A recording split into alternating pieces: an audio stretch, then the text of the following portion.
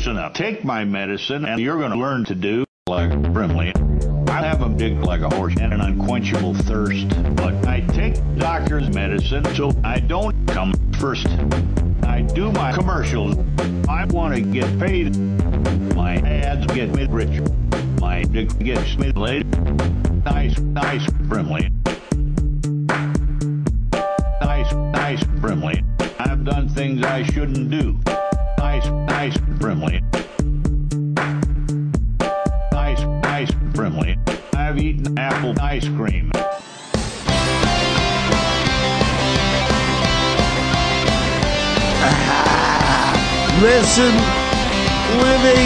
Listening to Synchronon. Sick and Ron. Yes, you're listening to Sick and Ron. The Sick and Wrong, the world source for antisocial commentary. God, what a bunch of scumbags. Good evening. Welcome to Sick and Wrong, the world source for antisocial commentary. I'm one of your hosts, D. Simon. I'm Harrison. Harrison, you have big plans for the 4th of July? Oh, yeah. Independence big plans. Day? Is that one of your favorite holidays? Do you get all American? Put on some shorts? Flip-flops? Yeah, I got a visor? Put a handkerchief, tie a do-rag on my head. You know? Get a little Stars and Stripes do-rag and just go and go to a barbecue? Yeah. Do you? What are the odds that you're going to be invited to a barbecue? Like 5%. Yeah, I think mine's about like maybe 4 to 6%. I think people don't want me at their barbecue. Maybe because I'm vegetarian, or maybe because I'm just obnoxious and annoying. I just don't think my friends. Well, most of my friends don't have homes, so they don't have grills. Yeah. But my friends that do have like barbecues and grills and decks, they don't invite me. Yeah. Like I have this friend that I went to high school with. He's got like a family, and I've known this guy for years. Never met his wife. Never met his kids. Yeah. His kids are like 9 and 11. Never met them. You know he probably has a 4th of July barbecue. I think he just doesn't want me there because it'd just be weird. Yeah. You know? My buddy P-Town, he's got like friends that own homes like in his neighborhood and that he works with. And I think they all get together and do a barbecue and drink beer and talk about owning homes. And I think he doesn't invite me either. Because, I don't know, maybe it'd just be, once again, weird. So that's fine.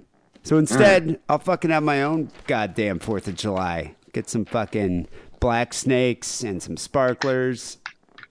I don't give a shit. Fuck it. All right. Never been a big fan of that holiday. A lot of people go camping. A lot of people or glamping. Tell me you've never done glamping before, have you? I don't even know what that. I'm not even really sure what that is, to be honest. I think you have to dress up like Mark I just saw Bolan. that it was on the cover of the LA Weekly the other day. It said like something about glamping. I think you have to dress up like Mark Bolan and go camping. If only that we're that cool. If only. It's not. Yeah. I think it's just rich people like Paris Hilton and that type of person. They can go out and rent like really nice cabins. It's just like where your yurt has like a built-in fucking iPhone charger or something, you know? Yeah, and that's called glamping. But you know what? I don't even like doing that. Like I'm just not a fucking camping type of guy. I don't think I've ever slept in a tent. Right. Like, do you do that? Do you ever go camping? I mean, I haven't in quite some time. I don't know. It's not my thing. I wouldn't even know how to put up a tent. But like I enjoy it, but it's like, you know. Do you know how to do all that stuff? Do you have myself? You know, what am I going to do? Go camp by myself? I don't know anybody. You know? There's a guy that he's been on the show, Captain Carl. Old time fans might know him. That dude loves to do that. He'll go to like fucking Yosemite, the Yosemite Park or whatever, and just go off by himself and just camp for 2 days. Yeah. That's some weird like Walt Whitman shit. I don't know why you would do that. I don't know. Yeah. Like I would. I mean, I guess I just don't. I find nature to be kind of creepy too. It's like I'm out of my environment. I don't feel safe there. I don't know what's going on in the woods. Right. You know. It's creepy. I mean, and to top it all off, there's a shitload of people disappear in these parks. Oh yeah. You know, we were talking about that, and it's a topic that we want to discuss for a while. And I was waiting because there's some authorities on that topic of national park disappearances. So I was trying to get an interview with the one guy, what's his name, Pilates, who's Pilates. Is that how you say his name? All right. Yeah, it's not Pilates. Not Pilates. I'll tell you that much. Mr. Yoga. No, Pilates. That guy is I think the lead authority on national park disappearances, and he's a writer of a series called Missing 411. Right. And he has a lot of theories why people disappear, and I guess he's also has met issues with the National Park Services and their lack of record keeping. Yeah. So, and that's a weird thing too, in and of itself, and I think that's why it spawned so many conspiracies and theories. Well, and also the weird thing about that is that there's two sides. His whole thing is called Missing 411, and there's two sides to it. There's the side that where they did a documentary, a proper documentary in 2017, which is actually a really good documentary about two different cases of children going missing in parks. And then there's also years of fucking interviews he did on Coast to Coast about fucking dog men, showing up in 1897 and throwing rocks at people and big feet and aliens and all sorts of nonsense. So, if you look a lot of the books, I think he sold a show or something. I'm pretty sure he sold a TV show, because if you try to find any of the old books that are all kooky, they're way out of print, and on Amazon they're all $400. So. Yeah, that's the thing. I think he's really kind of trying to establish credibility. And he doesn't want to go into the big, wacky, kooky, Bigfoot, Wendigo theories that he used to have, Yeah. But that's the thing. So thousands of people go missing in national parks across the U.S., not just Yosemite, the Grand Canyon. I'm talking in, on the East Coast and the Sierras. It's Mount Shasta, all throughout the country, people disappear in these parks. And the National Park Services doesn't keep track of missing people. That's right. So this is why now because of this, everybody's it's a paranormal explanation, and everybody has a theory.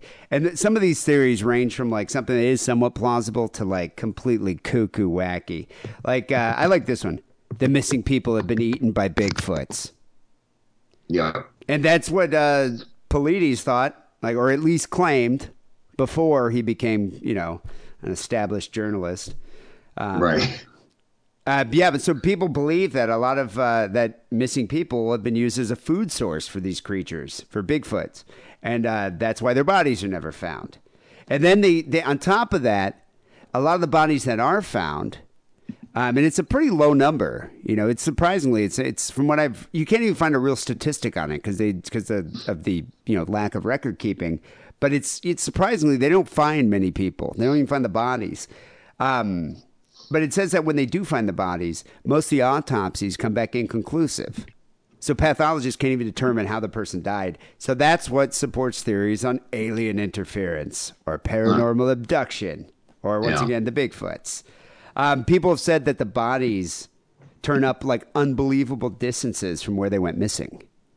And that's another, they're oh, it had to be aliens that picked up. But they said there's a toddler went missing in, I think this is in Oregon, but he turned up dead 12 miles from where he vanished. And between those 12 miles were mountain ranges and creeks and shit. Oh, yeah. So what would happen? Was it a pterodactyl? I don't know. Because fairy folks that can fold space. Or other people think it might have been an evil spirit called a Wendigo. That's an actual theory out there. Who said that? You know what? Here, I got an article here. One of the more interesting explanations of the missing people were killed by an evil spirit called the Wendigo. Yeah. A lot of people say that the U.S. National Park land was taken from the Algonquin tribes who believe in the Wendigo, and they feel it's that the Algonquin Indians have sicked the Wendigos on people. Well, that's fucking ridiculous, and I'll tell you why. Because a Wendigo has never been seen south of the Canadian border. All right? Maybe not by you. I've never heard of such an outrageous thing. Never heard of such an outrageous thing. That's crazy. That is completely insane. Yeah. I love this one. I read this this 3-year-old's report of when he went missing, which is funny to me that they're even interviewing a 3-year-old to begin with. Right. You know? But this 3-year-old boy in the 80s went missing in a national park near Mount Shasta in Northern California. And the boy retold this tale of being missing for 5 hours. And he included the fact that he was taken into a cave by a woman whom he thought was his grandmother. I remember this, yeah. Yeah, he saw strange lights coming from her head, along with robots in the cave. And he knew something was weird at that point. Then the woman started to get angry with the boy, and she asked him to go number 2 on a piece of sticky paper laid out on the ground. That's right. And he noticed that there are guns littered all around the cave. Was it his imagination, or did he witness something truly bizarre? This kid was actually found, surprisingly. Well, they wanted to make a robot of him, too. And they probably. did. You know? That's probably what they're going to use with his poo. Yep. That's how they make robots in space. Yeah. Then there's a story of this guy, Stephen Kubacki, went missing in 1979. 15 months. He went skiing, missing for 15 months. And then mysteriously showed up 40 miles away from his father's house in a different state. Yeah.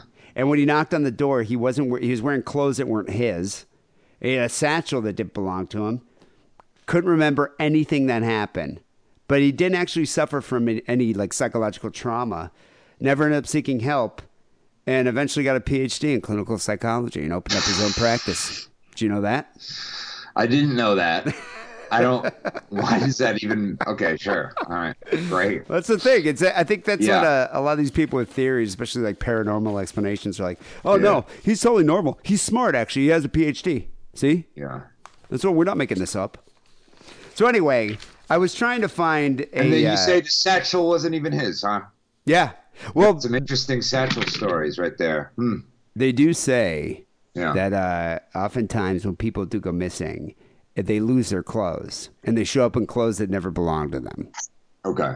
Well, I mean, yeah, the reasonable explanation for that is a lot of times when people are suffering from hypothermia, they feel really hot and they take off their clothes. Yeah, that's what they say. It's typical lost person behavior, actually. And then you realize you're cold, so you steal, I don't know, clothes off a hermit's fucking clothesline or something, you know? Who knows? Or who knows? Maybe there's other people at hypothermia, so you find clothes on the ground, you just put them on. Yeah. You know? So anyway, I was trying to get an interview with an authority on this national park disappearances, and I came across an author who wrote a book called Ranger Confidential, Living, Working, and Dying in the National Parks. Her name's Andrea Langford. And I reached out to her, and she was like, sure, I'll come on your show. And so anyway, I ended up interviewing her about some of the parks that she worked at. She worked at Yosemite. She worked at the Grand Canyon. And I believe she also worked at a park in Utah for like 12 years. And so she wrote this book. It was kind of a bit of a memoir, just stories that she personally experienced, but also other rangers did. Really interesting, though. So let's check out this interview. So we're here live with Andrea Langford, the author of Ranger Confidential, Living, Working, and Dying in the National Parks. Very excited to chat with you about your book and about national park disappearances in general. So Andrea, tell me, I've read that 1,600 people mysteriously vanish each year while visiting U.S. national parks. Is that true? Seems kind of high, the number. Yeah, I think we really don't know because the federal government hasn't done a good job of tracking exactly how many people are still missing within the boundaries of the national park and the United States forest. Yeah, I've read about that. So the National Park Services doesn't have a database of missing people? Why is that? Well, some parks do, and probably some parks do a better job than others, but on a national scale, I do not believe they've done that yet. I think it's something they should do. They just need to make it a priority. You do have some jurisdictional issues. Not every park has exclusive jurisdiction. So sometimes the county is responsible within that park or forest of conducting search and rescue. So not every park is in the same situation. Yes, exactly. The sheriffs. Oh, okay. So maybe their record keeping isn't up to par. It's both. Yeah, both. Okay. I think you could put some blame maybe on both. So a lot of the people who do vanish each year, how many people are found alive versus how many are just never found at all? That's a good question. I don't have a stat to throw at you, but I've done hundreds of search and rescue missions, and most often they are found alive. That's why they call it search and rescue. You're often searching for the person, then you find them and you rescue them. So more often than not, you find a person. That happens every day. And the alternative would be a recovery mission, You're I guess. exactly right.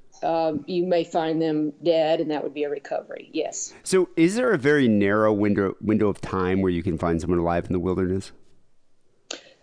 Actually, no. We're seeing more and more cases like the woman that went missing in Hawaii, where people survived almost a month. That's crazy. Sometimes we find them dead, and they've left a journal, and that tells us they survived 4 weeks. Search and rescue, they usually tend to only search 3 to 7 to 10 days. I think there's evidence now that search efforts should extend longer than that. So when do you officially stop searching? Is like after the 10 days, does everybody get together and be like, we don't have the resources to continue? Like, why do they stop at 10 days? It's in the National Park Service, they do a pretty good job of search planning, and I've been in that role, and I've worked with the family. It's a very hard decision to make. You look at a lot of different aspects of the case, the potential for survival, things like that. I've had to tell family members that, it's time to wind down the search. I was at the Grand Canyon. It's a busy park. We have people that we could save that we need to direct the resources to. So it's a hard decision to make.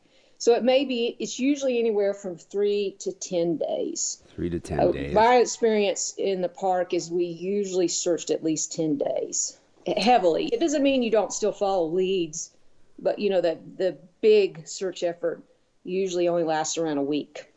And so how involved are the family members in this search? Like, are they allowed to continue searching? Yeah, there's nothing illegal for them to continue searching. It depends on their methods. And we're seeing that more and more often today, with Facebook. We're seeing a lot more of, I almost want to call it vigilante search efforts. And that happened in Hawaii, where the family they never gave up. Collect money. Yeah, they collect money from well-meaning people, and they send their own helicopters out. They pay for it themselves. So we're going to see this more and more, I believe. Yeah, I believe they crowdfunded that search. What happened with that woman in Hawaii? Was she managed to get enough water, and I think she was hiking around a waterfall and got lost or something? Yeah, she did. I think she just went off the trail to go to the bathroom or something like that, then got turned around, ended up going down a drainage and got trapped in that drainage. I believe she had a leg injury. It's Hawaii. It's not that cold. She didn't have any supplies, but there was water, and I believe she was able to eat fruit. Okay, that's what it was. Yeah. So I believe she survived 17 days. Wow. Yeah, that seems long. What's the longest period of survival that you've ever experienced, I guess, with a search and rescue? Now, personally, I personally didn't experience a case where the person survived that long. I worked in very deadly parks like Yosemite and Grand Canyon. But I know the one woman who went missing on the Appalachian Trail, I want to say that was 28 days, according to her journal. And recently there was a young man who went missing on the Pacific Crest Trail, Gavin Johnson, and I believe he was also right around 28 days. Wow. They, I believe, died of exposure / starvation. Yeah, I imagine dehydration would be an issue as well at that point. They both had water, so it was food. Wow. Yeah. So you worked for Yosemite and the Grand Canyon. Did you work for any other parks? Yeah, I also worked at Cape Hatteras National Seashore in North Carolina and Zion National Park in Utah. And I did details in a few other parks. So which one has the most cases of missing people?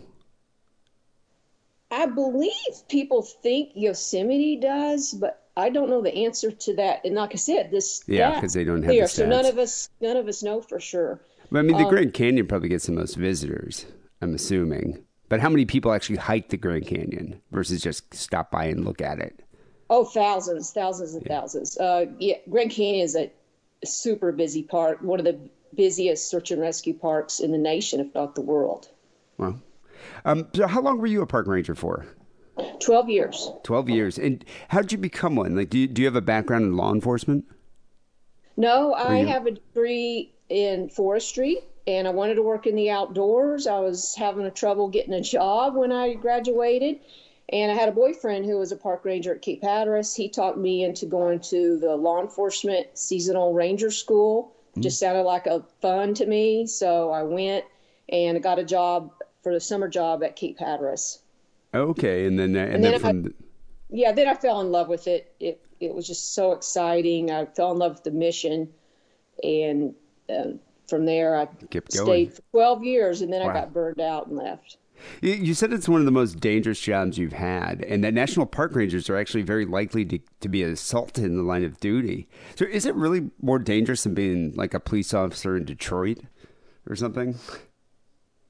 No, not necessarily a police officer in Detroit, but it is one of the most dangerous federal jobs. Rangers are up to 12 times more likely to be assaulted in the line of duty than a special agent with the FBI. Wow. Assaulted by campers or hikers or? Maybe if they're having a crisis. There's wanted people. I arrested a wanted bank robber in Yosemite. There's been people who take hostage in the national parks. On Appalachian Trail, there was just an individual that stabbed 2 hikers and killed one. Yeah, I read about that. Yeah. They were just hiking, and he just came out of the trail and just started stabbing him. I think one woman survived, though. Yes, she survived. The male victim died. He most likely was probably schizophrenic, had some sort of mental health issues. But criminals go on vacation, too. Yeah, wasn't there a serial killer in Yosemite just a few years ago? Yes. Stainer, I believe. It was like more than a decade ago. But Was it a yes, decade ago? Stainer, yeah. And he killed several women, including a Yosemite naturalist. Oh, wow.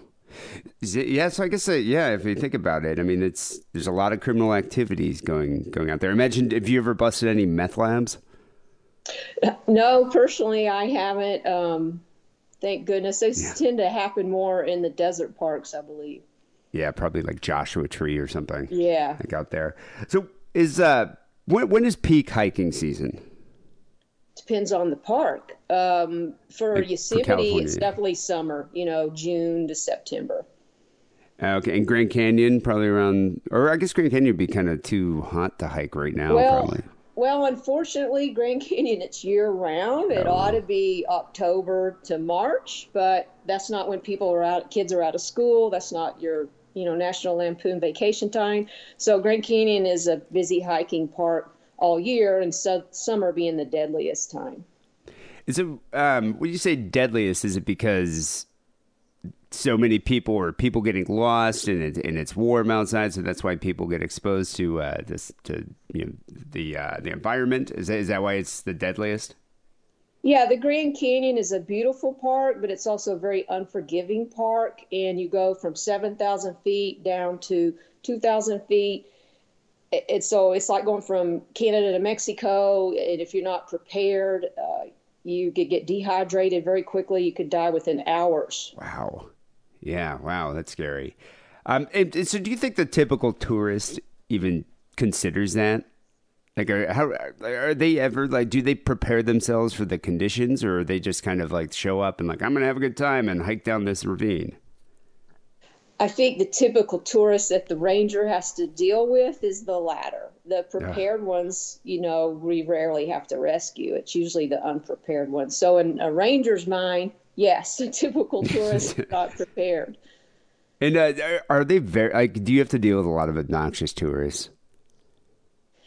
Yeah, sometimes I did, but sometimes it's just because I was sleep deprived and I was tired and overworked. And I believe my rangers would say the same thing. Sometimes it's just our patience is low. Yeah, I guess at that point, because we're dealing with so many. If it was just one person like that, it would be fine. But when you have hundreds, you can lose your patience. Yeah, so I've read about a few encounters in your book. One that actually I got to ask you about. So there's a 58-year-old woman who base jumped from El Capitan. Yes. How could that even happen? Did she survive? No, that was a protest. The base jumpers had worked with the Rangers, and the Rangers were going to allow them to protest the regulation against base jumping off of El Capitan in Yosemite. And so she had borrowed a parachute. She was a skilled base jumper. Oh, she was okay. But she borrowed a parachute that day because when they landed, the arrangement with the Rangers is when they landed in the meadow, the Rangers were going to arrest them and confiscate their gear. So one theory is because she had a borrowed chute, something happened on her way down and she failed to pull the ring to set off the parachute. And so it was a unintentional suicidal mission. Yes. Oh, and were there tourists there and did people see it? Yes. Yeah, there were people watching. I write about the story in my book. Mary Littell Henson is the ranger who was there at the time and had to recover the body. Yeah, when she hit the ground, it set off car alarms, and a child started to cry. It's very sad, horrible thing. Ah, that's terrible. So was that one of your probably your most, or I guess one of the more horrifying encounters that you heard about in the parks? No, I have so many myself. One that I responded to was a flash flood in Arizona. It killed 11 people. I had to recover several of those bodies. It was very unfortunate, sad. We had lots of airplane crashes. A former employee of mine, Kel Schaefer, who I love very much, died in an airplane crash on Mount Denali. Sorry to hear that. Unfortunately, I have a lot of, dark things from my time as a ranger. Yeah, I've read that you said that a lot of rangers are almost like therapists in a way. They can conduct CISDs, like critical incident stress debriefings. Yes, it's exactly right. I have friends who did that, and obviously I went to several of those. Oh, that must just be terrible. I mean, at that point, you're ranger, law enforcement / psychotherapist, and then dealing with grieving families. It's gotta be a thankless job. Yeah, it can be rewarding too, I think. But one of the terms, we would call it a grief sponge. A grief sponge. Mm-hmm. Ah, very descriptive. So what is, I guess getting into I've read about some weird occurrences in the national parks. I believe this one was near Yosemite, possibly the Sierras. Did you ever come across a lot of either sex traffickers or perverts or any weird people like that? Yeah, unfortunately, the beach parks are famous for it. I encountered men who were masturbating on the beach. Also, my friend Mary, who I write about in the book, she found a guy that they called the baby powder bandit. He was masturbating in a car in the woods. And unfortunately, also just some violent, pedophiles we would sometimes catch them with young children in the park, taking them camping. The parents had let this guy take the children camping. Oh man. Did you arrest them? I didn't, but I write about that story. Ranger Chris Forbes encountered that individual, and he didn't get the criminal history back in time, that told him this guy was a pedophile. And then when he got that information, he tried to chase the guy. He had already left the park. He was eventually caught, and the boys were returned to their families. Oh, man. Yeah, I read a story about a guy who was hiding literally inside an outhouse and videotaping women as they're going to the bathroom. Yes, I've heard that one too. And he was wearing scuba gear. Yeah. I couldn't imagine. What do you do about when you encounter someone like that? Yeah, I don't understand the appeal to that. To each their own, I guess. I guess to each their own, exactly. Yeah. So how does one become lost? I guess, what is lost person behavior? How does, is there a typical pattern of behavior of most lost people? There's a good book, Lost Person Behavior, by a PhD who studied this, and you can put some probabilities on what a lost person might do. Often they get lost at a decision point, where they should have gone right, but they go left. They often are found, in Yosemite, 2 drainages over from where they got lost. But there's always the exceptions. Some will go downhill or others will go uphill.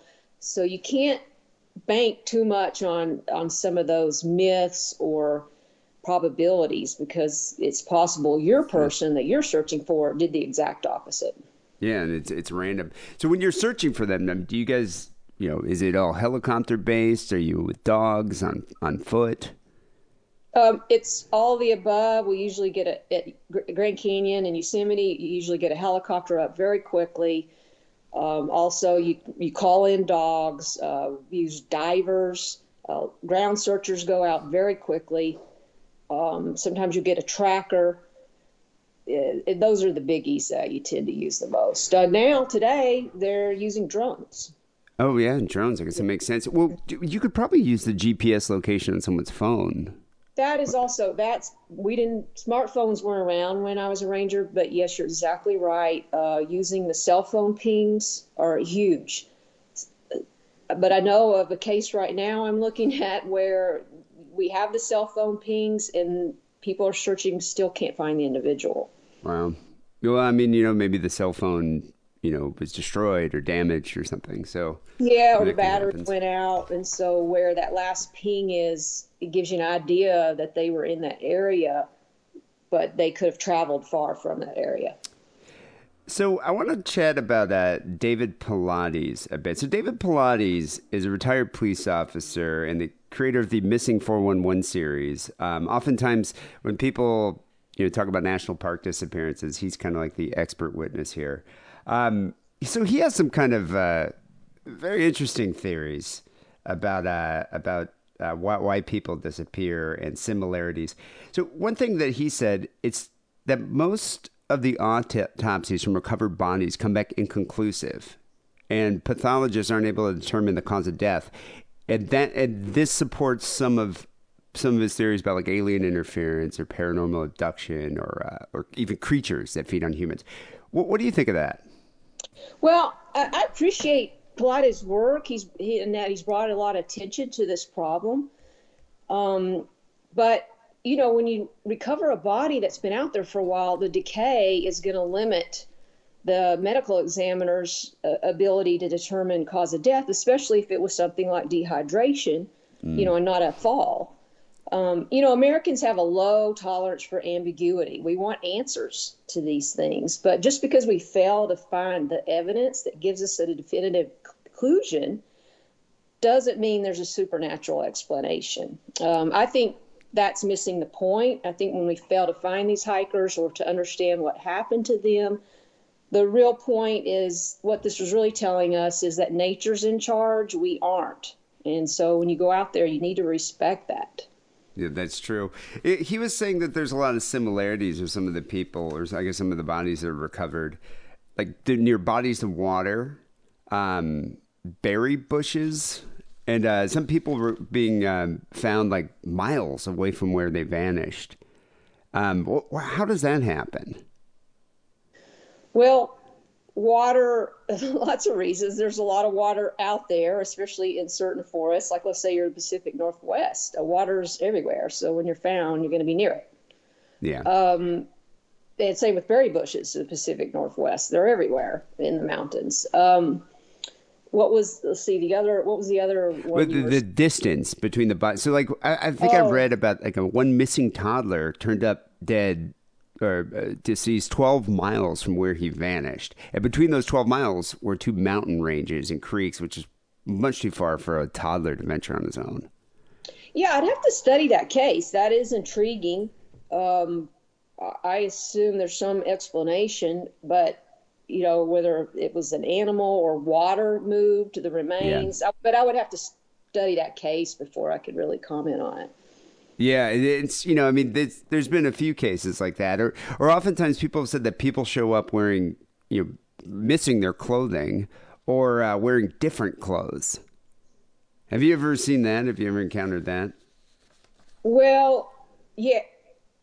Often the animals, if they move the body, the clothing is going to get, a distance from the body. If someone has hypothermia, there's something called paradoxical undressing. They sometimes take off their clothes when there's this flush of a heat feeling right before they die. the different clothing, also what I'm seeing in these cases is the witness sightings and even the memories of the family or the people who are with the missing person. They don't often know for sure Probably what that don't person was remember. wearing. So their memories aren't perfect. So if they have different clothes, it just means they changed clothes, prior to what this witness remembers. Yeah, people, under strange conditions do strange things. I think that's a lot of it, like panicked mountain climbers and people that are lost, you know, might be reacting to their environment, a defense mechanism or something like that. Um, I've read a couple. David Pilates also mentioned that some accounts of people who said that the trails within parks have changed mysteriously and instantly without warning. Do you also attribute that to like lost person behavior? Yes, it's even I've got over 5,000 miles on my feet. Even I get disoriented sometimes when I'm out hiking, like you go one way and you turn around and come back the other way. It doesn't look the same.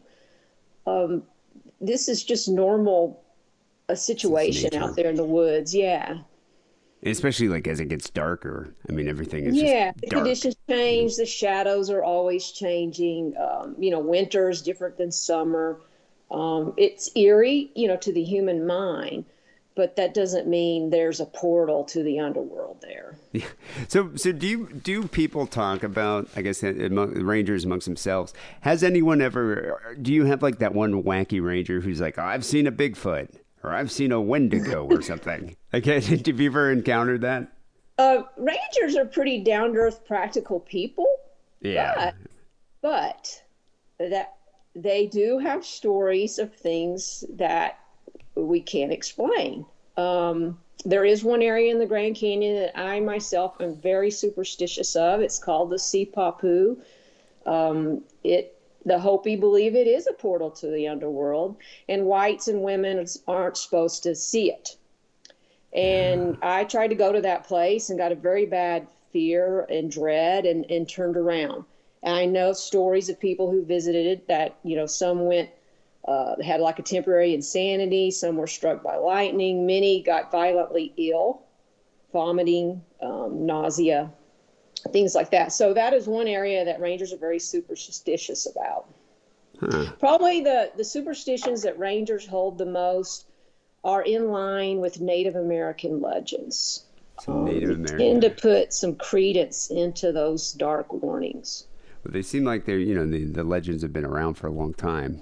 Yeah, they're So, probably there to try to protect us. They're stories to try to warn us of hazards in nature. yeah, I've seen the movie Pet Cemetery, and I was definitely warned by that. Don't go anywhere near there. Yeah. So, tell me, how do you recommend preparing for a hike in a national park? Like for an experienced hiker, or even an experienced hiker, what should they do to avoid, I guess, disappearing or being lost? Well, one thing that a lot of us are suggesting now, especially on long hikes, is to get an inReach, a GPS device that you can, alert if you're in danger. You just push a button and it'll call for help. Study the conditions, study the trail like your life depends on it. Be prepared with a jacket, no matter if it's warm, still bring a jacket and a backpack and water, maybe a power bar. I tend to always carry a fire starting supplies and insect spray just with me really anytime I go more than 5 miles from the road. Yeah, that's a good idea. Is it better to hike in groups or at least in pairs? People say that. I personally love to hike alone. I believe you can be prepared. It's a joy that I'm just not willing to give up, hiking solo. So I'm not one of these people that says never hike alone. I think if you do hike alone, though, you want to be prepared, because if you get in trouble, you need tools to survive until someone can find you. And that's the thing. It's not like you could just pick up your cell phone and call 911. Not always. Sometimes Yeah. you can, but there are often places where that you cannot do that. Well, Andrea, thanks for chatting with us. People, you can follow Andrea Langford on Twitter at Andrea_Langford. And also check out her books. One book I'm definitely going to have to pick up is Haunted Hikes, which is spine-tingling tales and trails from North America's national parks. Do you talk about this a Hopi location in that book? The Sipapu is in both of my books. Oh, wow.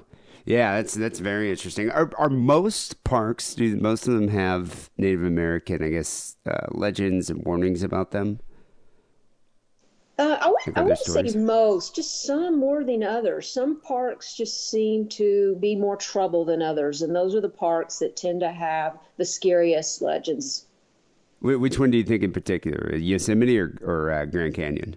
They could duke it out. Those both could contend with each other. Probably Yosemite maybe has the most scary Indian legends, though. All right, I'll have to check that out.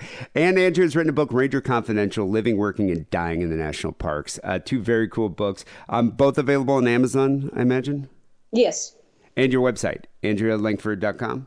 Yes. Andrea, thanks for being on the show. It's been Thank you, a lot of fun chatting with you. You too. All right, take care.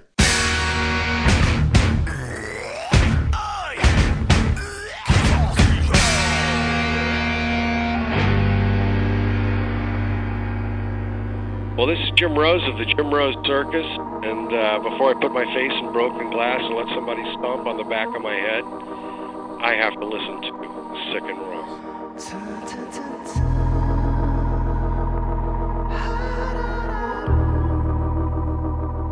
I've never been to Yosemite. I've always wanted to check it out. Yeah. But she was saying that it's like, a hotbed of paranormal activity. But also, California's a populous state. So it's like you had Carrie Stainer, the serial killer there. I'm sure there's a lot of perverts, that camp there. So I could see why a lot of weird shit would happen in Yosemite. Sure. But I kind of want to find that portal, though, in the Grand Canyon. We should try that out. We should try that out, yeah. I just don't know if we do that canoe through that river or something, maybe we can find it, God, I just don't know if I could do a fucking, 12-hour hike. Yeah. And plus, do you know how to use a compass and shit like that? I'd have to hire a Sherpa. Yeah. Or something. I don't know if I could find that. But I don't anyway. think they have those. I think we killed all our Sherpas. We kill all the Sherpas? Yeah. I'd probably just go hire a crackhead. Thinking he's a Sherpa. Then I get lost and disappear. Anyway, people, go check out the book, Ranger Confidential by Andrea Langford. People, it's episode 694 here of Sick and Wrong. We have a couple news stories coming up next. After that, we have some phone calls. But first, here's a Patreon promo by none other than Wilford Brimley. Hi, this is Wilford Brimley. And if you're anything like me, you can't get enough of Sick and Wrong. Sick and Wrong helps me with my diabetes. How's that? Because I subscribe to Sick and Wrong's Patreon. I get extra shows, extra phone calls, and it's just the right thing to do to support these two dirty fucking Jews. Again, I'm Wilford Brimley. Signing off for Sick and Wrong. Sign up for the Patreon. So the first story we have here was submitted on Facebook by a guy named Chris. He shared this link. He said, 10 years ago, this would have made it onto the show for sure. Chris, I actually think that we might have done this story. I think we might have done this story like 2 or 3 years ago because it sounds so familiar. But then again, I might have just read it and forgot about it. I don't know. It's a great story. Don't get me wrong. And to be honest, this story would definitely get on the show these days too. Yeah, I don't know what people's problem is, but whatever. This is directly in the wheelhouse. This one, a music teacher accused of filming himself ejaculating into flutes, skin flutes. Yeah. Music teacher from California has been accused of filming himself ejaculating into flutes before having students play them. That's gnarly. Yeah. That's gnarly. Yeah. That's gross. 6-year-old John Edward Zaretsky have you ever noticed that with pedophiles? You always have to do the middle name. You always have to do that with pedos. Yeah, I guess you do. Yeah, they always have to. If you're a pedophile, you got to have a middle name. John Edward Zaretsky was indicted in March for suspected lewd acts involving 2 Orange County girls and 3 girls in Los Angeles County, all of whom are under the age of 14. So we're talking about all of minors. And they're all exceptional flute players. Well, they were. Not anymore. No. They have some trauma. They play the saxophone or something. The teacher allegedly confessed... No Jethro Tull cover bands for them. Not for them. Definitely not. The teacher allegedly confessed to an online friend that his sexual fantasies were fulfilled by watching his pupils play semen-tainted flutes, which he distributed in 2017 to 5 girls. These girls were all attending elementary schools in Orange County. Now, was he trying to do a semen spell? A semen spell? Yeah. Please, what exactly is a semen spell? You know, he tries to do like a semen spell. You know, and then just ends up getting semen everywhere. I want to know, how do you put semen in a flute? Do you just like where would you put it, on the reed end? Do you put it on the other end? Like, I don't get how you do it. I don't know enough about flutes. I'm sorry. Well, you played a flute, haven't you? No. You've never played a flute. Why the fuck would I have ever played a flute, dude? Someone had to have given you a flute, like in fucking elementary school or something. A recorder, maybe, but that's different. Same deal. Aren't those the same thing? No, it's not. The fucking flute is a totally different instrument. You mutt. You are fucking out of your mind. Savage. They sound exactly the same. It's got like little fucking holes on it. And you hold it to the side. A recorder is just like a It's totally different thing. You're fucking blowing it. It's the same deal. You could put semen in either one. Blowing it. It's totally. I'm not even getting into this. Just keep going with this. All right. I'm upset now because you're fucking ignorant about flutes. So wait, you've played semen recorders, but not semen flutes. I've never played any semen instruments. Which makes me wonder. You're just trying to pretend like there's no difference because you're trying to fuck with me. So let's just keep going here, all right? Makes me wonder, though. Do you think he tried to put semen in other instruments and then just kind of settled on the flute? Like, do you think he tried the French horn and was like, it's too big. You know, it's going to take too much semen. And then he tried like the Jew's harp, and it's like, the semen is, doesn't hide well in this one. Mm-hmm. I'm just wondering, like, which instruments he tested out. I mean, music teachers have a whole arsenal of instruments. He is said to have exchanged photos of his victims using the flutes with his online friend. Friend or friends? No, it says just his online friend. Okay. He's got a friend that he talks to about his semen flutes. I have an online friend. Named Jeremy. Yeah. He and Jeremy get together and they watch videos of girls playing semen flutes. Mm. According to the transcript here, that this is as reported by the Orange County Registered, during her opening statement, Deputy Attorney General Amanda Casillas told the Orange County jurors, and I was just thinking about this, I would have loved to get this to be on this trial. Yeah. Neither one of us would ever get a trial like this. This would have been amazing. I would have asked so many questions. She says, you have been warned that this is a salacious and disturbing matter. There are going to be graphic images, including sexual content, where the victims are children. And it's very disturbing. All right, maybe that would have been a little stomach turning. But I would have loved to have like like a fucking trial that's not just like insurance fraud. Because that's what most of them are, She claimed the 60-year-old man here was in a hotel room near the schools when he recorded and took photos and videos of himself ejaculating into the flutes. He then photographed students using those same instruments during workshops.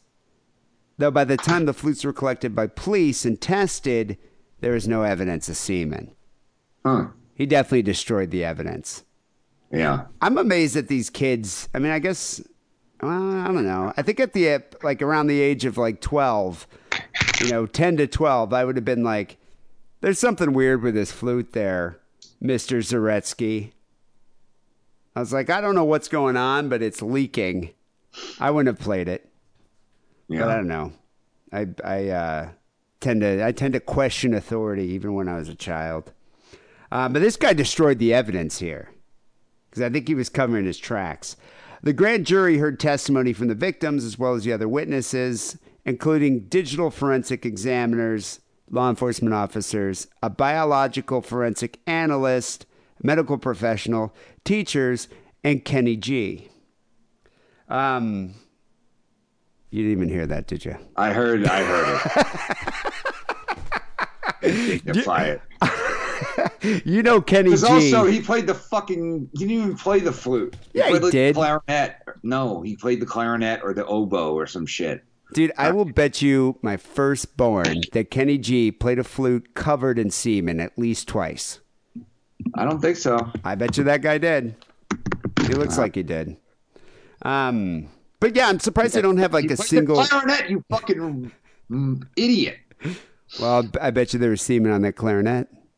Huh. I'm just surprised though. He didn't have like one music professor or someone like chiming in here. It's kind of weird. You'd think he'd be like, well, it's kind of hard to play a flute when there's semen in it. Because you're not going to be able to get the right timbre, the right tone that you would get. Yep. But maybe not. Ask Jethro Tull. It's not Jethro Tull. What's his name? Ian. What's that guy's name? Ian Anderson. Yeah.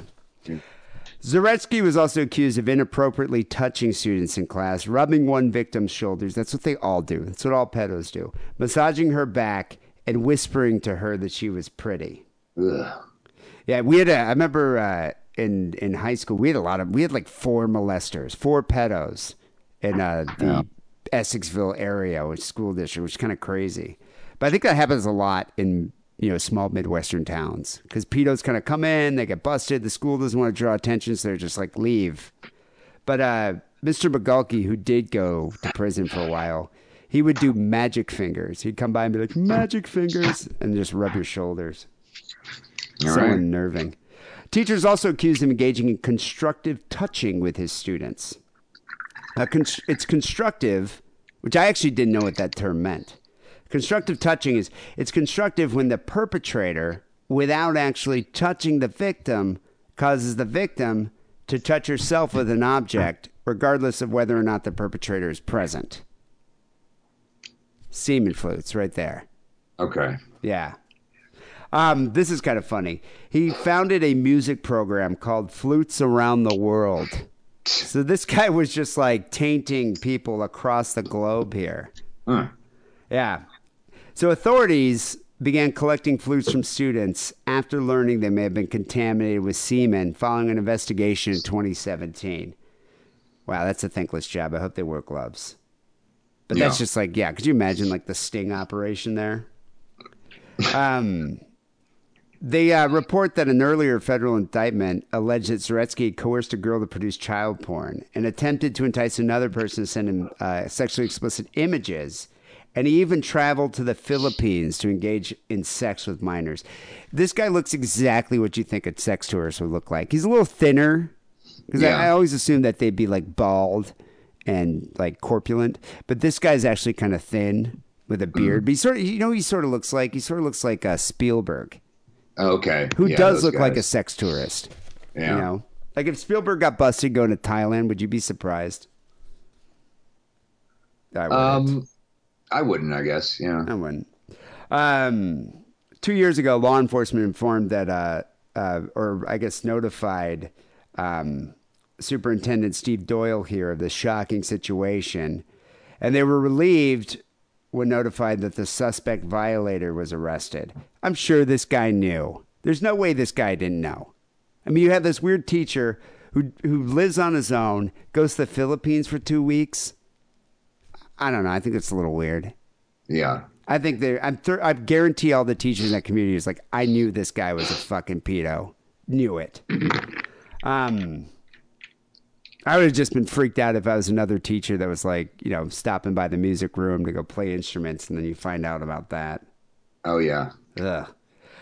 One district took immediate steps to cooperate with law enforcement's investigation, and they worked to notify parents. Could you imagine having to call the parents and let them know about this? That's the worst. I don't know what I would do. I think I'd be like full I think Charlie you could send Bronson. Out a letter, form letter, An email. Yeah. Yeah, I don't know. I would probably just send a telegram or something. Yeah. But I mean, could you imagine? I would go full Charlie Bronson. I would be so freaked out. Sure. I don't even know. I mean, I don't know what I would do. All right. He pled not guilty to all state and federal charges and scheduled to return to court for a pretrial conference on August 14th. Do they have a band in prison? Sometimes. Yeah. So maybe, who knows? Maybe he'll start up his own seaman flute band in prison. Maybe. We'll see. Maybe. We'll see. Play the Seaman Tambourine. Seaman Tambourine. It's a good song. Yeah. What do you have here for the second story? Man 20 threatened ex's new boyfriend before he and his family murdered him. Ow, murder family. Yeah, that's right. It's a real serious murder family too. All right. So a court heard that the close-knit family were armed to the teeth with baseball bats and knives when they allegedly attacked 18-year-old Jay Sewell in December. All right. Jay Sewell. Where'd this happen? In the UK somewhere. Oh, in the UK. All right. Yeah.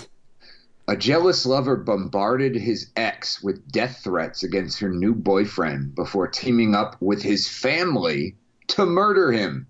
Wow. That's The a old tight Bailey family herd. unit. That's a tight family unit. I don't think the couldn't rabbi get ever would have done that. Yeah, I couldn't get anyone in my family to help me murder, a My romantic sister, rival. I think my sister maybe, but my brother, he's too lazy. Yeah. Well, jury heard that Jay Sewell, 18, was fatally stabbed last year by a 9-strong group, including Daniel Joe Grogan, 20 years old, after Gemma Hodder started seeing the teenager. God, that's like a clan, like a medieval, like Anglo-Saxon clan. Yeah, or like a Hatsfields and McCoys kind of thing, Yeah. Kind of deal. Just a clan of a family of chavs. Yeah. Man. The weapons they wielded included knives, baseball bats, and a 4-foot-long fireman's axe. What the fuck do they have baseball bats for? What about cricket wickets? Or cricket bats? I don't know, man. But apparently Grogan had spread his poison to friends and members of his close-knit family who were armed to the teeth when they set about Mr. Sewell. Yeah. I'd love to hear that conversation. This guy's a right bastard. And You it's just gotta like, come "Argh." help me. Well, here's the whole crew. It's amazing. Grogan, along with parents Robert, 57, and Ann, 54. So his dad and his mom. And his mom. Yeah. Siblings Peter, 22, Francesca, 29, cousin Liam Hickey, who's 19, a 16-year-old boy who cannot be named for whatever reason, Francesca's boyfriend, Jesus Christ, and another man, Charlie Dudley. They all deny it. So, I mean, this wasn't just like, his brothers. Like his brothers are all like in their 20-something or something. It's like his mom, his dad, his brother, his... I couldn't even summon enough people to help me move like a really heavy couch. You know what I mean? Let alone like assemble a fucking murder squad. Wow. Yeah. Oh my God. So jurors heard Daniel Grogan sent Ms. Hodder a flurry of messages in the days leading up to the killing, warning, "I swear on everything, he's a dead man, Gemma." Yeah, so between 12:37 and fucking 20:04, apparently, Grogan sent 45 unanswered texts to Ms. Hodder's phone. These included, "I'll put a bullet straight through his head on my niece's life. That's a promise." He had like a South London accent or something. Oh, yeah, I guess that's right. I guess yeah. Gonna bash his fucking head in. Yeah. I I'm gonna promise. and then he also said, "I'm gonna smash his house up, yeah, and set it on fire, and I'll stab the shite out of him. I promise you, on my niece's life." I should just start swearing things on my niece's life. I kind of like that, actually. Yeah. Oh, yeah, you have a niece. I do have a niece. I can just You start should. swearing things. Yeah. So who's his girlfriend? Lady Sovereign. What's her name again? Gemma Hodder. Is she attractive? I don't know. Huh. It's a good goddamn question. I just wonder if it's worth bashing some guy's head in. Let's see here. Let's see if we can find a old pic of the old girl. I mean, nothing to write home about. But what about for like a northern not bird? Bad, Oh, okay, all right. She's all right. Nothing special. I feel bad now. I don't know. Whatever. She's fine. She looks great. Okay. What do you want? What are you gonna give her? Like a 7 out of 10? I'm not gonna do that. We don't do that anymore. Right? Would you let her play your semen flute? Maybe. She plays her cards right. Yeah. Yeah. Ms. Hodder simply responded, "He's not scared." Whoa, talk about her new boyfriend? Yeah. She's stoking the fire. Boyfriend. Yeah. Who was just like this, hey. Yeah, so one of the defense attorneys asked Ms. Hodder, "Jay's not scared. Is that what you thought at the time?" And she replied, "Yes." He probably was like, "Yeah, fuck that guy. I'll fuck him up." Little did he know, it's the whole family involved here. He didn't know. Little did he know it's fucking the goddamn Leatherface family. Yeah, it's like the Leatherface clan here. Yeah. Because that's happened to me, where it's like, "Oh, my ex-boyfriend, he said he's going to kill you."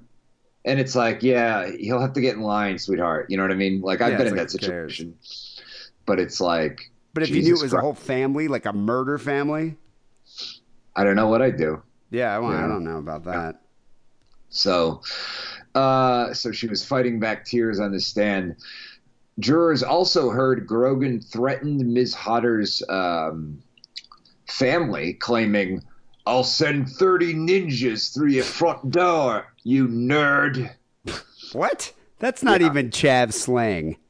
I don't know. That's what he said. "I'll send 30 ninjas through your front door, you nerd." Yeah, and it wasn't ninjas, but you get my idea. Yeah. Oh, okay. He was okay. All right. Yeah. Which is also weird because I don't even think they normally use that word out in. I think the they UK. do. I think probably grime folk probably do. I imagine. I don't know. Like, does Dizzy Rascal use that term? I don't know. I guess I don't know either.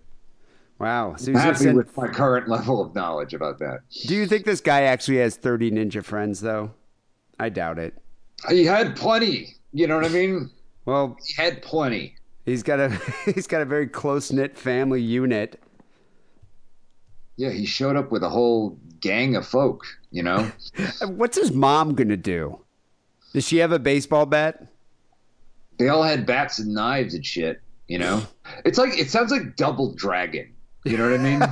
Like, literally, that's what it sounds like. It sounds like Double Dragon, where you got to fight like a whole bunch of weirdos who have like chains and knives, Wasn't there like a big tough woman that had like a whip? Yes. And you had to fight her too? Yeah. I remember that. I think so. Or are we thinking of Streets of Rage? Oh, maybe I'm thinking of Streets of Rage. Might be thinking of Streets of Rage. I'm sure there was a woman you had to fight in Double Dragon. I hope to Christ there was, Jesus. So Ms. Hodder frowned and shook her head as the messages were read out in court. Jurors were told that the day before the killing, Grogan messaged Ms. Hodder saying, "I'm going to stamp all over you. You're a fucking little slag. Man, you wrongin'. You wrongin'." I wonder where she met this guy. Yeah. Jesus Christ. I don't know. Half an hour later, he sent her another message saying, "Watch when someone gets deaded over this. They're going to get deaded. Deaded. Right quick." Yeah, deaded. So this guy's like fucking, She's a right slag. He's going to get deaded. The world of academic science loses a great mind when this guy goes to prison. So, it's a real shame. Yeah, no, it's unfortunately we're gonna miss out on another Stephen Hawking. Yeah, 9 seconds later, he added, and it will be Jay, I promise you. In case there was any doubt there. On the day of the killing, Ms. Hodder's mother had warned her to stay away from Grogan. I seriously don't want you to have any contact with him at all. He's too unpredictable, she wrote. Minutes later, Grogan messaged Ms. Hodder saying, he will die or eat through a straw for 6 months. Yeah? Ms. Quite Hodder a threat. Yeah, it is. Ms. Hodder responded saying, you're the least baked kid in the world. All they're going to do is look at Jay's phone and know who's behind it. Yeah? If I was Jay, I would have just pieced out. Kid. Do you know what that means? I don't even know. The kids are saying now. The least, what, made kid? Bait. The least bait kid. See, that's the thing. This is like Chav's slang. Like, you have to get like a Lady Sovereign record or something to try to figure this out. Because I don't know. I don't quite understand what this. So you're the least baked kid. She's probably saying like you're the least intelligent kid. Or something. Oh, when something is made blatantly obvious. Okay. You know, not to change the subject. Utilizing sarcasm. But have you heard the term dead ass? What does that mean? I have. Somebody said that recently. The guy that sang the cowboy song that you seem to like so much. He came. Yes. I guess he came out yesterday or something on Twitter, and he was like, "Dead ass." I thought it was obvious. Right. So does dead ass mean like I'm deadly serious? Yes. That's what it means? When a New York ninja is serious, is dead serious. Is dead ass. Yep. Oh, that's very interesting. I didn't know that. There you go. There you go. Learning new slang every day. Yeah. So the Grogans of Lee, southeast London, and the 16-year-old, a bunch of people, they all deny the murder. The trial continues. The whole family has like 20 teeth. Yeah. I just wonder, like the boyfriend here, Sewell, that was killed and stabbed. As soon as this crazy boyfriend was like saying, like, I'm going to get my family and stab you and whatever else, like, you're going to drink through a straw, I would have been like, you know what, I'm done here. We go find another one on Tinder. Right. Like, it's just not worth my time. I mean, I don't know. Maybe he was in love or something. But you know what probably was more likely is he was like, oh, fuck you, mate. I'll fuck you up. Because that's how the English guys are. They don't even give a shit. Yeah. Like, they really don't. Even in the face of, like, ultimate adversity, facing a whole family, it's like, I'll fucking kill a lot of you. Right. And then next thing you know, they're getting smashed in the face with baseball bats and stabbed. It's hubris. That's what it is. Next thing you know, you're in fucking Double Dragon. You know, I used to love how you could grab them by the neck and just pound them with your knees, like knee to the face. Yeah, that was a great game. What were those games called? Like side scrollers? Side scroller beat 'em ups, I think. Side scroller beat 'em ups, and they're very popular. Remember, like, wasn't there like a Teenage Mutant Ninja Turtle one? There was a Simpsons one. It was great. Yeah, the Simpsons one. Yeah, God, those games are very popular. And plus, you could play with your friends. Like, there's an X-Men one. Yep. I remember that. Good stuff. Yeah, good stuff. All right. Anyway, people send your stories, stickeraroundpodcast@gmail.com. We have phone calls to get to, 323-522-4032. But first, here's a word from Adam and Eve. Hey, kids, do you like sex toys? Yeah! Then go to adamandeve.com and make a purchase using coupon code DIDDLE. You'll get 50% off your first item, 3 free adult DVDs, free shipping, and a gift so sensual I can't even mention it on this podcast about murder and bukkake. Support Sick and Wrong by supporting our sponsor, adamandeve.com, and making a purchase with coupon code DIDDLE. That's DIDDLE, DIDDLE, like your uncle used to do to you. So we got a few phone calls to get to. People call the Stick Around hotline at 323-522-4032. Remember to keep it under 3 minutes. This first call is from a guy, actually, who was a very active member of the forum back in the day. I didn't even, I forgot about the forum. I assume it's like festering with a bunch of incels somewhere on the internet. Yeah. But yeah, this was even before your time. Even Wackerly hated the forum after a while because it started out as an area where like, girls would come on and show their breasts. And then some people even like started dating from the forum. And, it was an area where, everybody can kind of like congregate and discuss gross things. And then it sort of like became this like misogynistic hellhole. Where just incels would get together and just like, as soon as any girl signed up for it, they would be like, tits or get the fuck out, and just say really rude shit. And so eventually we're like, you know what? Fuck it. We're going to stop sending people to this awful place. And then I forgot what happened to it. So apparently this guy maybe is still on it. So here he is, the sodomizer. Sick and wrong. It's the sodomizer from the forums. I think at this point it's just me and Iron Man for Zuzu. It's not responding to any of my messages. But anyway, Iron Man, that was another very active forum member. Forgot about that guy too. Okay. Years ago. I didn't even know. I wonder if he still listens. anyway, I was calling because I have a little bit of, I guess, a combination of Is That Gay and then a classic C. Simon screed against a population of people. So I called in, I was probably 4 or 5 months ago, 3 months ago-ish, about being pegged by a black chick and how much that was kind of a turn-on for me. So it turns out I was on Bumble the other day, that's maybe 2 or 3 weeks ago, and I ended up matching with a trans girl. So it was a dude that became a female. So I had he was on what the other day? He was on Bumble, and I guess he ended up Bumble. matching with like a trans girl. Okay. And then I love how he explains what a trans girl is. Yeah. Thank you. Thanks. I was totally lost there. I'm glad it's always nice when more woke people educate us, you know? Yeah, I appreciate that. Thank you. Yeah, thanks. There's tits, long hair, real hair, and I just was like, fuck it. So I went after it. We had sex a couple of times. I actually kind of... Did he say, is he referring to this trans woman with the pronoun it? Yes. Yeah, I think they love that. Yeah. They really do appreciate that. I mean, if she's some kind of like immortal shape-shifting demon from space that feeds on children's fear, then that would be the correct pronoun. But other than that, it's a little dicey. So enjoyed it.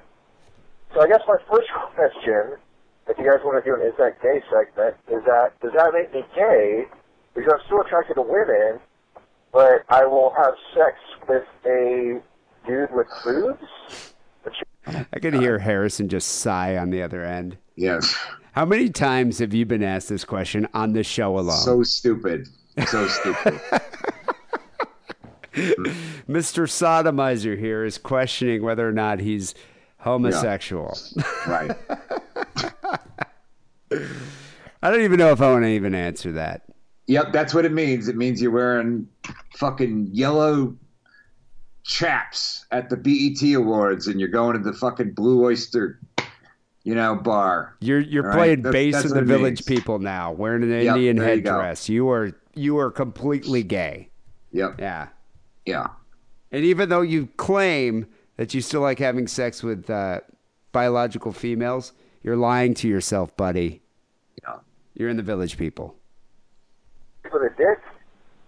And then the other thing that I have to complain about is that in an effort to further pursue my trans, I guess, addiction, something like that nowadays. Wait, affliction? Yeah, I don't know. So this guy's great. He doesn't know if it's an affliction or an addiction. Apparently. Yeah, I think it's a little bit of both. Okay. So this guy's into banging trans girls. He refers to them as it. He sounds like he's becoming a chaser. Yeah, he refers to him as it, and now he's saying it's an affliction, like leprosy or something. Yeah. I'm thinking maybe that might be why you're not that successful at banging trans girls. Right. But I might be wrong. Is I got on Grindr, and I live in Austin, which is pretty open, pretty liberal. A lot of gay people here. We had a great gay pride month here. I have found that trans women are so much more fucking pretentious than men. I'm sorry, not men, but more pretentious than regular chicks. Like, I have had zero luck nailing another tranny, and I've gotten laid 2 or 3 more times with chicks on Bumble. Like, it seems like they hold themselves to this higher standard. And my impression, and maybe we can bring Jeffrey in on this, was that if you're on Grindr, you're there to fuck. And that's not the case. Like, the trans girls on Grindr, I don't know. It's a very frustrating situation. It's a lot harder to get laid, it seems like. And don't get me wrong, I get sent like dick and ass ball pictures all day by gay men.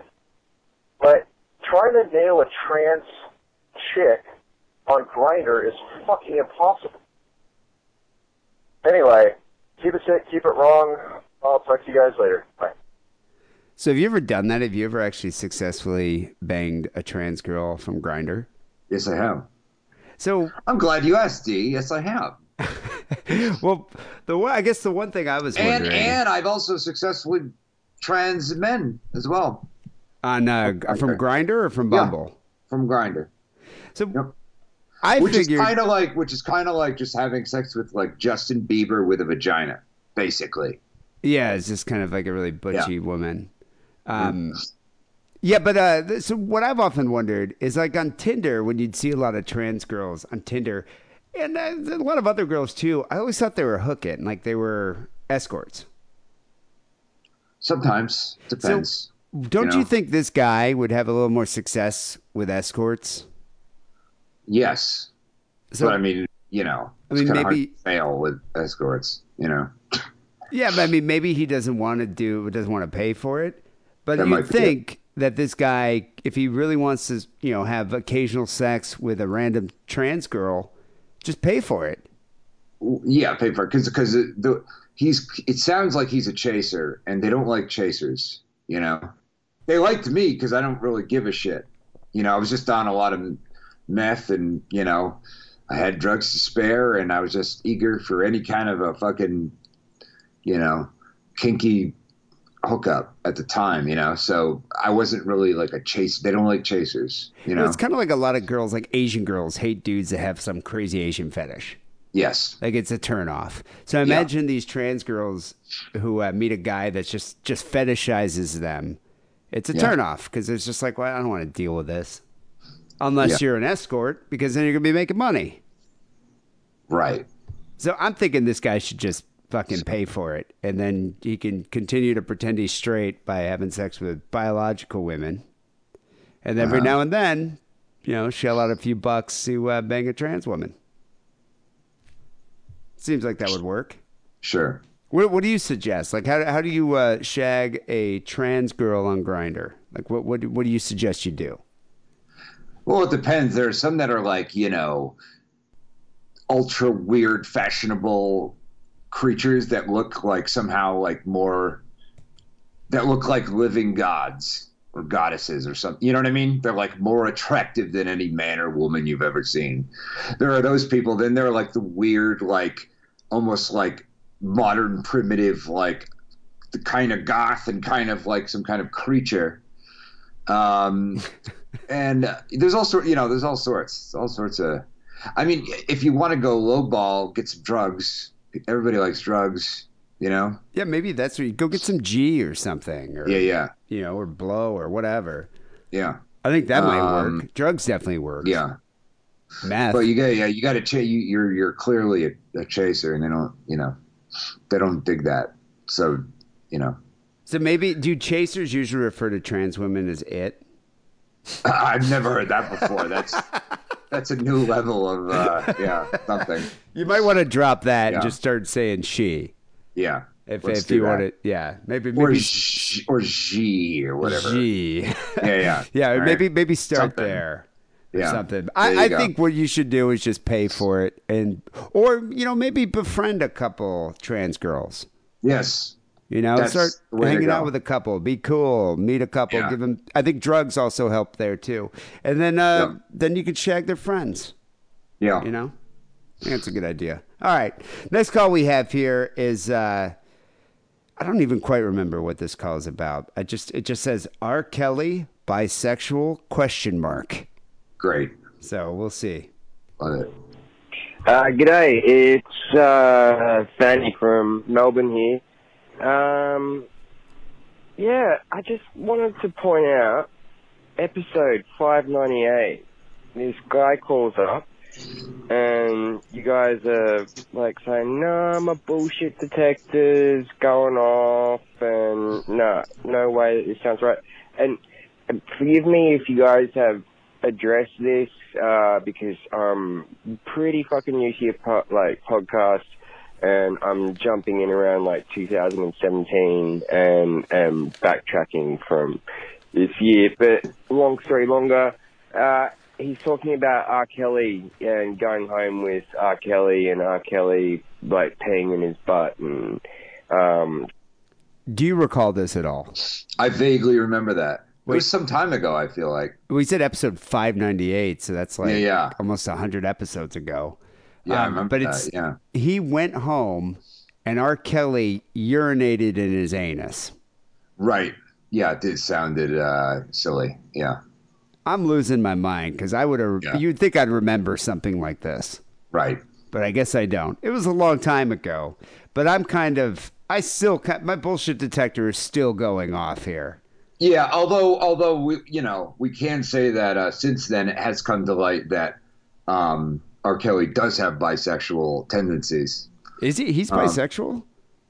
Well, he has bisexual tendencies. Remember, he had so many women that he started making some of his women boys. Remember that? Oh wait, he made them look like boys. Yeah. But I don't think he's like sucking dick. Look, I don't know. Well, maybe, who knows, actually. I do know he likes to urinate on things. I'm not one of his bodyguards, D. I don't know the whole story, all right? But, well, he likes to piss on things, so maybe he is sucking dick. Who knows? Possible, yeah. Urinating on things is a gateway. Sucking his dick, and now it's 2019, a couple of years later, and his tour manager's saying that he's bi, and... All right, I guess I stand corrected. Yeah. So maybe he is. He's bi now, I guess. No, he is, yeah. All right, not surprised. We know this. That doesn't mean that, like, somebody who happened to go home with them had the most ridiculous, you know what I mean? Yeah. Like, if you were, like, going to make something up about R. Kelly, the most ridiculous thing would be like, yeah, he peed in my butthole, you know? And that's, like... the silliest thing you could make up, right? And that just happens to be what happened to this random fucking guy, huh? Well, didn't R. Kelly write a song called Trapped in the Closet? It wasn't a song. It was an R&B opera. Okay. Yeah. All right. So I could see him being... That's not what it was about, but whatever. Was it about pissing in men's buttholes? No, it was not about that. Do you wish it was? That'd be interesting. That would have made it more entertaining, I feel like, yeah. Yeah, I reckon you should backtrack and say, oh, fuck, maybe that guy was telling the truth when he went home with fucking R. Kelly and he sucked his dick. Just saying. I'll probably call back again at some other time. Anyway, keep up good work and take care. Okay, well, you know what? I would love for that guy who shared the story originally to call in and tell us about other R. Kelly encounters. I think it was just that one. That one? But yeah. I would like to know how. Look out and get the weirdest thing on the menu when you went there, you know? Well, I think scat would have been the weirdest thing. Okay, yeah. That would have been kind of cool, too. Maybe that's what Trapped in the Closet's about. All right, we have one more call here from another one of Harrison's favorite callers, Marshall Island Tony, but with a clean story. All right. He's cleaning up his act because he knows how much it bothers you. Okay. So this is Marshall Island Tony attempting to deliver a clean narrative to impress Harrison. Hey, it's your award-winning Marshall Islands reporter again.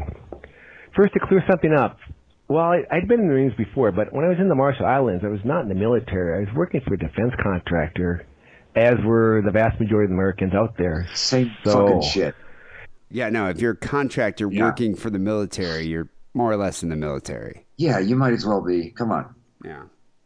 Let's not split hairs. Since you do not have to be in the military to live in the Marshall Islands, and since I'm sure most of your listeners are dying to get out there by now, I'm going to tell you how one asshole got out there anyway.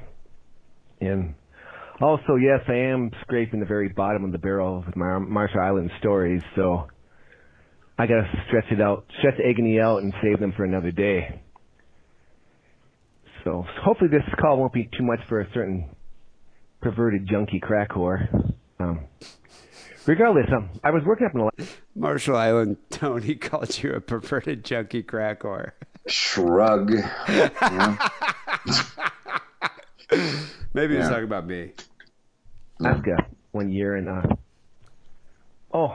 Harrison, since you're such a gentleman and scholar, if you're real nice to me, sometime I might grace you with a call about the flora and fauna of Alaska. You have the Aleut, the Eskimo, the Indian, and other native species. That could be a lot of fun for a few beers, but I digress. I like how Marshall Island Tony is just this depraved pervert who travels the world to have sex with natives. Yeah. Like, that's like his mission. Like, some people like collect tattoos or travel with K-pop bands.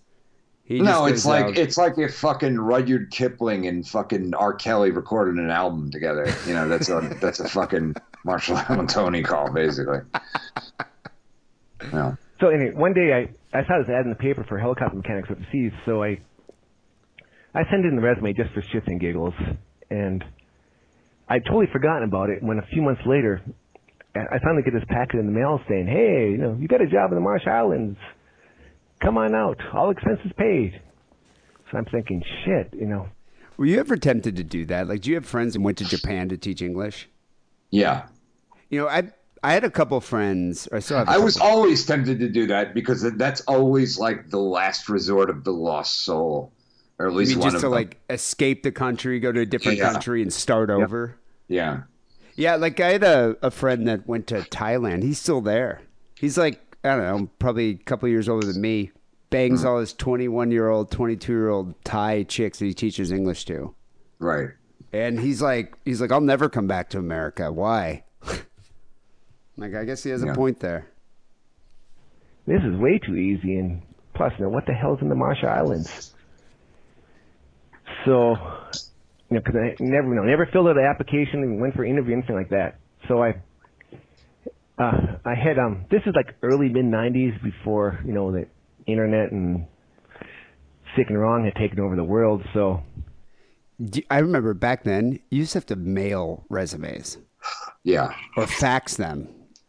Do you remember that? Faxing a resume? I remember it. God. I head down to the library for information.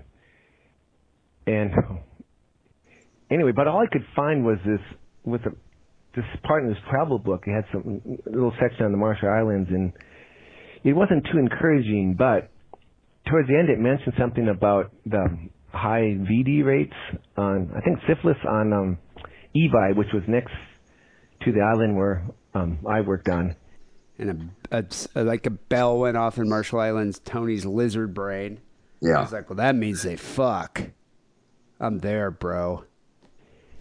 So I thought, what the heck? If can't get laid there, you probably can't get laid in the morgue. So I took the job, and I went from the Arctic pussy to the tropical pussy in one fell swoop. How is this a clean story? I'm probably sorry. Go down as my lifetime This is the achievement same award. fucking thing as every other goddamn story. It's just an origin story. Yeah, but it's the origin story. In my fucking butthole and tell me it's raining, you mutt. You're full of shit. But I think what he's doing here is he's giving us the origin of the depravity. It's the same thing. Yeah, It's but he's not going into detail about going like how into many a times hut. you see Spider-Man's origin in a movie. You know what I mean? But he's not going into a hut and diddling these 13-year-old girls in front of their parents and grandparents. He's talking about the same shit. All right, let's just fucking get through this. My cat is bothering me, so let's just hurry up. So, now, of course, I haven't talked to the newt in a long time, and I'm sure she's over the hill and crashed down the other side by now. But she's not complaining, so I say... Wait, what? He's saying he hasn't talked to the newt in a while? I'm not sure. That's what he said. Yep. The newt. Yep, the newt. Is it like is there like a half Marshallese, half salamander woman that he's having sex with now? Probably. Wouldn't put it past them. Well, thank you there, Marshall Island, for your attempt at a clean story. Yeah, I loved it. Harrison was into that one. People call Sick and Wrong hotline 323-522-4032. We got to get out of here. Best way to support the show is becoming a Sick and Wrong patron. Seriously, we do appreciate that. We're trying to grow our patron. It helps the show. What do we have? Grow. What is it? Eat this rotten fruit from a shitty tree. What do we have on it? Yeah, eat this rotten fruit from a shitty tree, I think. That's what it is. That's what it is. Yeah. But that's what we're trying to do here with this show is eat some rotten fruit. And we give you plenty of rotten fruit. If you go to Patreon right now, sign up, you get like, I don't know, hundreds of hours of content. Maybe not. 200 hours. I don't know. But you do get an extra story every week. We did a pretty good one this week of Harrison's dream date. And you also get outtakes and you get phone calls. So you get phone calls, you get outtakes, and an extra story. And this week, just a little teaser for the outtake. Harrison went on a date from the app Whippler, which I didn't even know existed until you told me about it. Let's not tell other people about it. It's going to get flooded with fucking, ne'er-do-wells. Mutts. Yeah. Yeah. So anyway, Harrison went on a date on Whippler, and don't. Oh, okay. Well, we're not mentioning that. anything. But he discussed what's the first date don't- you've had in a while. Don't fucking say anything, man. What is your problem? I'm just I'm teasing the That's it. outtake. It's all there. That's all you say. There's nothing else to say. All right. Harrison went on a date, and we talk about it. That's the kind of thing we talk about in outtakes. And the only place you're going to hear that is on Patreon. Patreon.com/sickandwrong. Finally, here's Sick and Wrong Song of the Week. I was trying to find an American song, but Harrison was having conniptions over there. So the only one I could pick out was American Cow by the Melvins, which is a pretty good song. So I'm going to dedicate that one to all the 4th of July revelers out there. People have a safe and happy 4th of July. I would probably refrain from inserting sparklers into your urethra. It's never a good idea. It's a tough area to get burns. But do have a happy 4th of July. You can do a lot of other things with sparklers. We'll be back next week with episode 694. Or 695. We'll be back next week with episode 695. Until then, take it sleazy.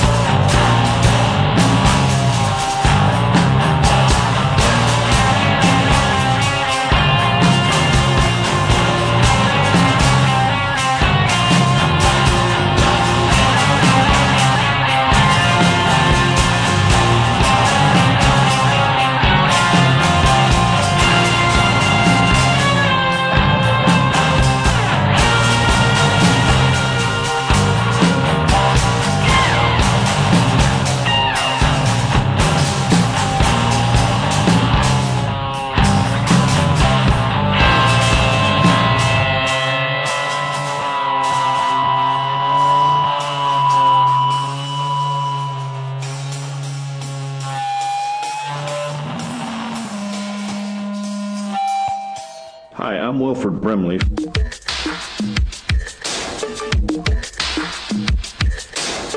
You know, when you first find out from your doctor, you know, when you first find out from your doctor, you know, when you first find out from your doctor, you got diabetes, it can be mind-boggling. Diabetes, diabetes, diabetes, diabetes, diabetes, diabetes, diabetes.